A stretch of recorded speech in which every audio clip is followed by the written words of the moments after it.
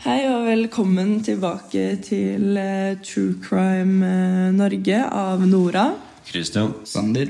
Og i dag så skal vi ta for oss en ny case, nemlig drapet på Birgitte Tengs. Dette er en ganske spennende sak, akkurat som den forrige kvinnen, Plaza-kvinnen. Fordi dette skjedde samme år, altså i 1995, 6. mai, i Kopervik på Karmøy i Rogaland fylke. Birgitte Tengs var en 17 år gammel jente som ble drept mellom 12:30 og 9:00 på morgenen 6. mai. Og det som hadde skjedd var at hun hadde blitt voldtatt og drept like ved gamle Sundvegg, som var rett ved der hun bodde. Og det var kommet mye nytt om saken, og saken har egentlig vært åpen frem til 2022, fordi i 1997 så ble en fetter av offeret tiltalt for drapet, og han ble da dømt til 14 års fengsel, men ble da frikjent i 1998 fordi han hadde ikke noe med saken å gjøre. Da kan vi jo gå gjennom litt sånn historien her og hvordan det løste seg. Ja, det er jo det Birgitte egentlig gjorde den 15. mai. Det var jo, vi hadde et møte på Avaldsnes bedehus, og etter det så gikk hun gjennom Kopervik sentrum. Hun skulle hjem etter det, men sånn cirka 23:40-tiden fikk hun haik av 3 jenter fra Haugesund til sentrum. Hun ble sett av flere personer i gågaten i Kopervik, men etter midnatt så var det ikke noen sikre observasjoner av henne. Så da ble hun på en måte noe mellom det tidspunktet mest sannsynlig voldtatt og drept. Og hvordan var den historien om hvordan de fant henne? Det var faktisk en sauebonde som skulle lete etter sauene sine, men så fant han ikke bare en sau. Det var jo et lik som bare lå på bakken.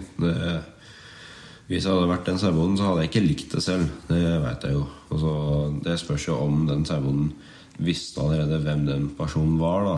Om han hadde gode relasjoner. Og det forholdet blir ikke akkurat så veldig bra da, på en måte. Det blir jo mye sørg. Det er det. Og jeg synes det var så rart hvordan hun liksom har havnet på en åker da, ved en bonde liksom, når hun hadde blitt sett sist i gågatene der hun bodde liksom. Det synes jeg var veldig merkelig. Da har hun jo blitt flyttet sikkert det like hennes mellom den tiden til der hun ble funnet da. Ja, for det er jo hun ble sett av flere personer i gågaten Kopervik da, og så ble hun oppdaget av en bonde, eller sauebonde, dagen etterpå.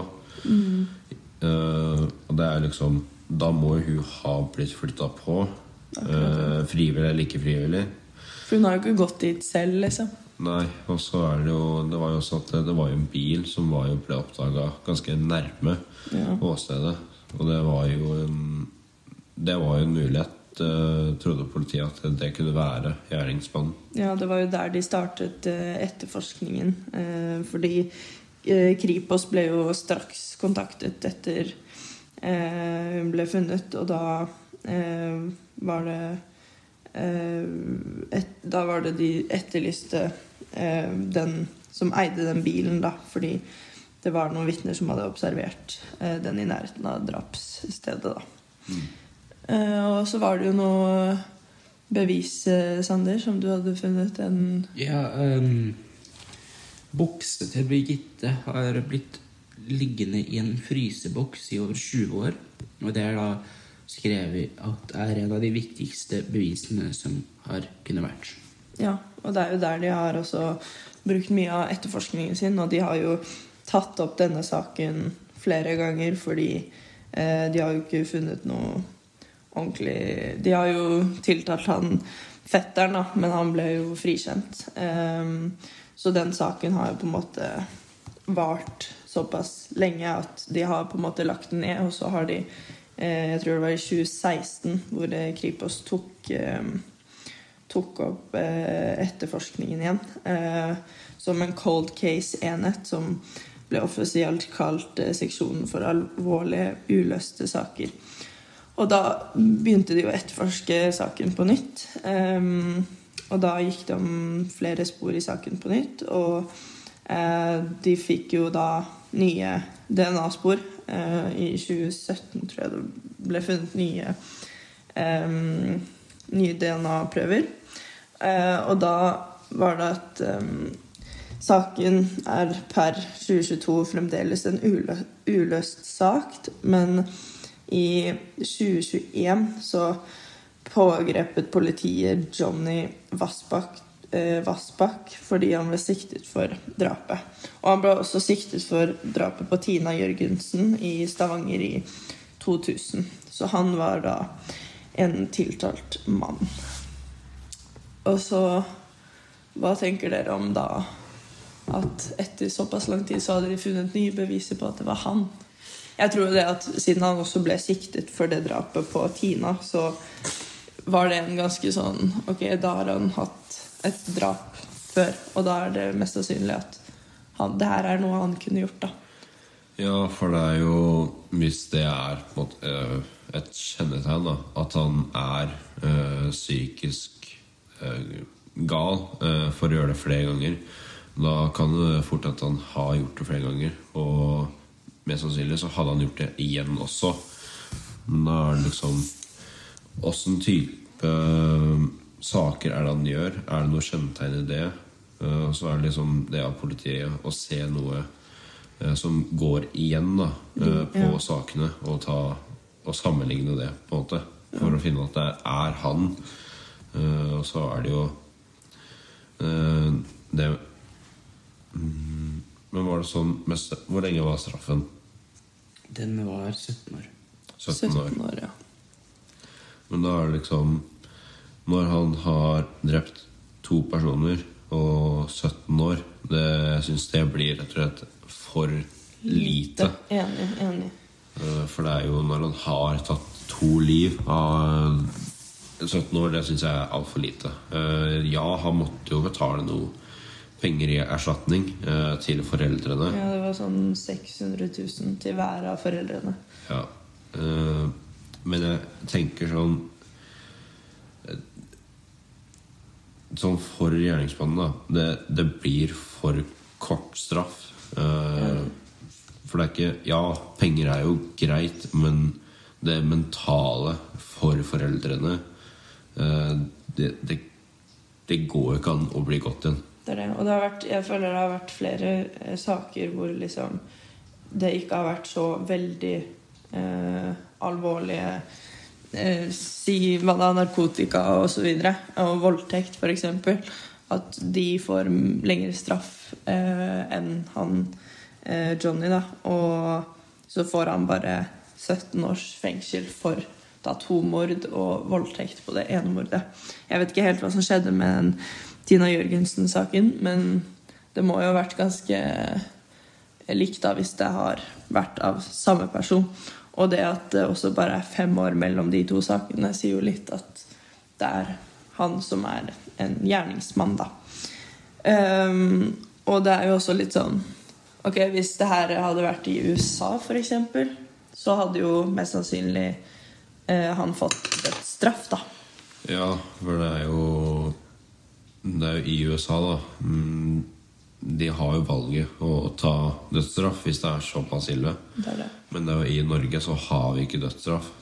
Men rettssaken blir jo sånn at den personen får si 120 år i fengsel.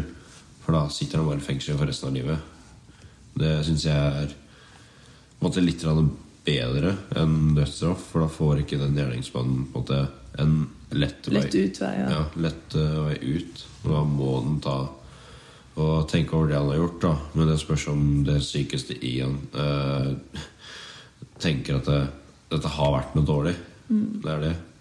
Men hvis det har blitt sånn da, at han tenker over at det er dårlig, da må han tenke det hele tiden. Og bare tenkte hele tiden i flere år i fengsel.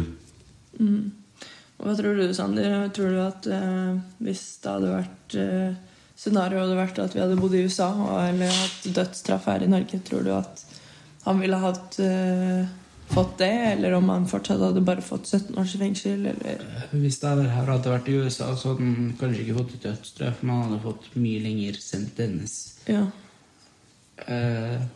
Dødsstraff jo når man har gjort så veldig alvorlige ting som når man en seriemorder, for eksempel. Ja, det det. Men jo, det var jo at han, Johnny Vassbakk, ble jo dømt 6. februar i 2023. Og jeg synes det litt sånn det går så lang tid før liksom, man får tatt den ordentlige gjerningsmannen. Som for eksempel fetteren, da. Han var jo uskyldig, og politiet og Kripos måtte jo beklage for tiltalelsen mot han, da. Så jeg vet ikke, kanskje politiet i Norge gjør en litt dårligere jobb? Ja, for det liksom, når man ser liksom på bevisene på når de kommer, og på hvor mange år det imellom, da blir det sånn hvor mye har egentlig politiet jobbet med den saken, og hvor viktig det egentlig for dem.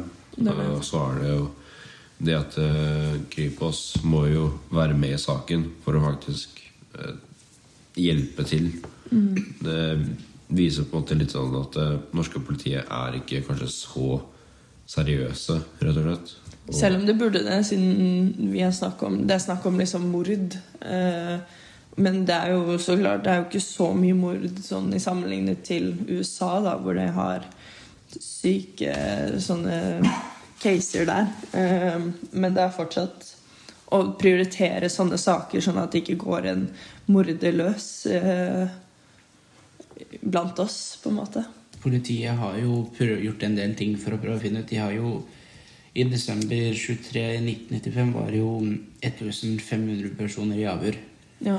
Og 1030 tips har blitt registrert i politiets omfattende dokumentmoppe. Og over 325 blodprøver ble tatt for å prøve å finne ut hvem morderen Ja.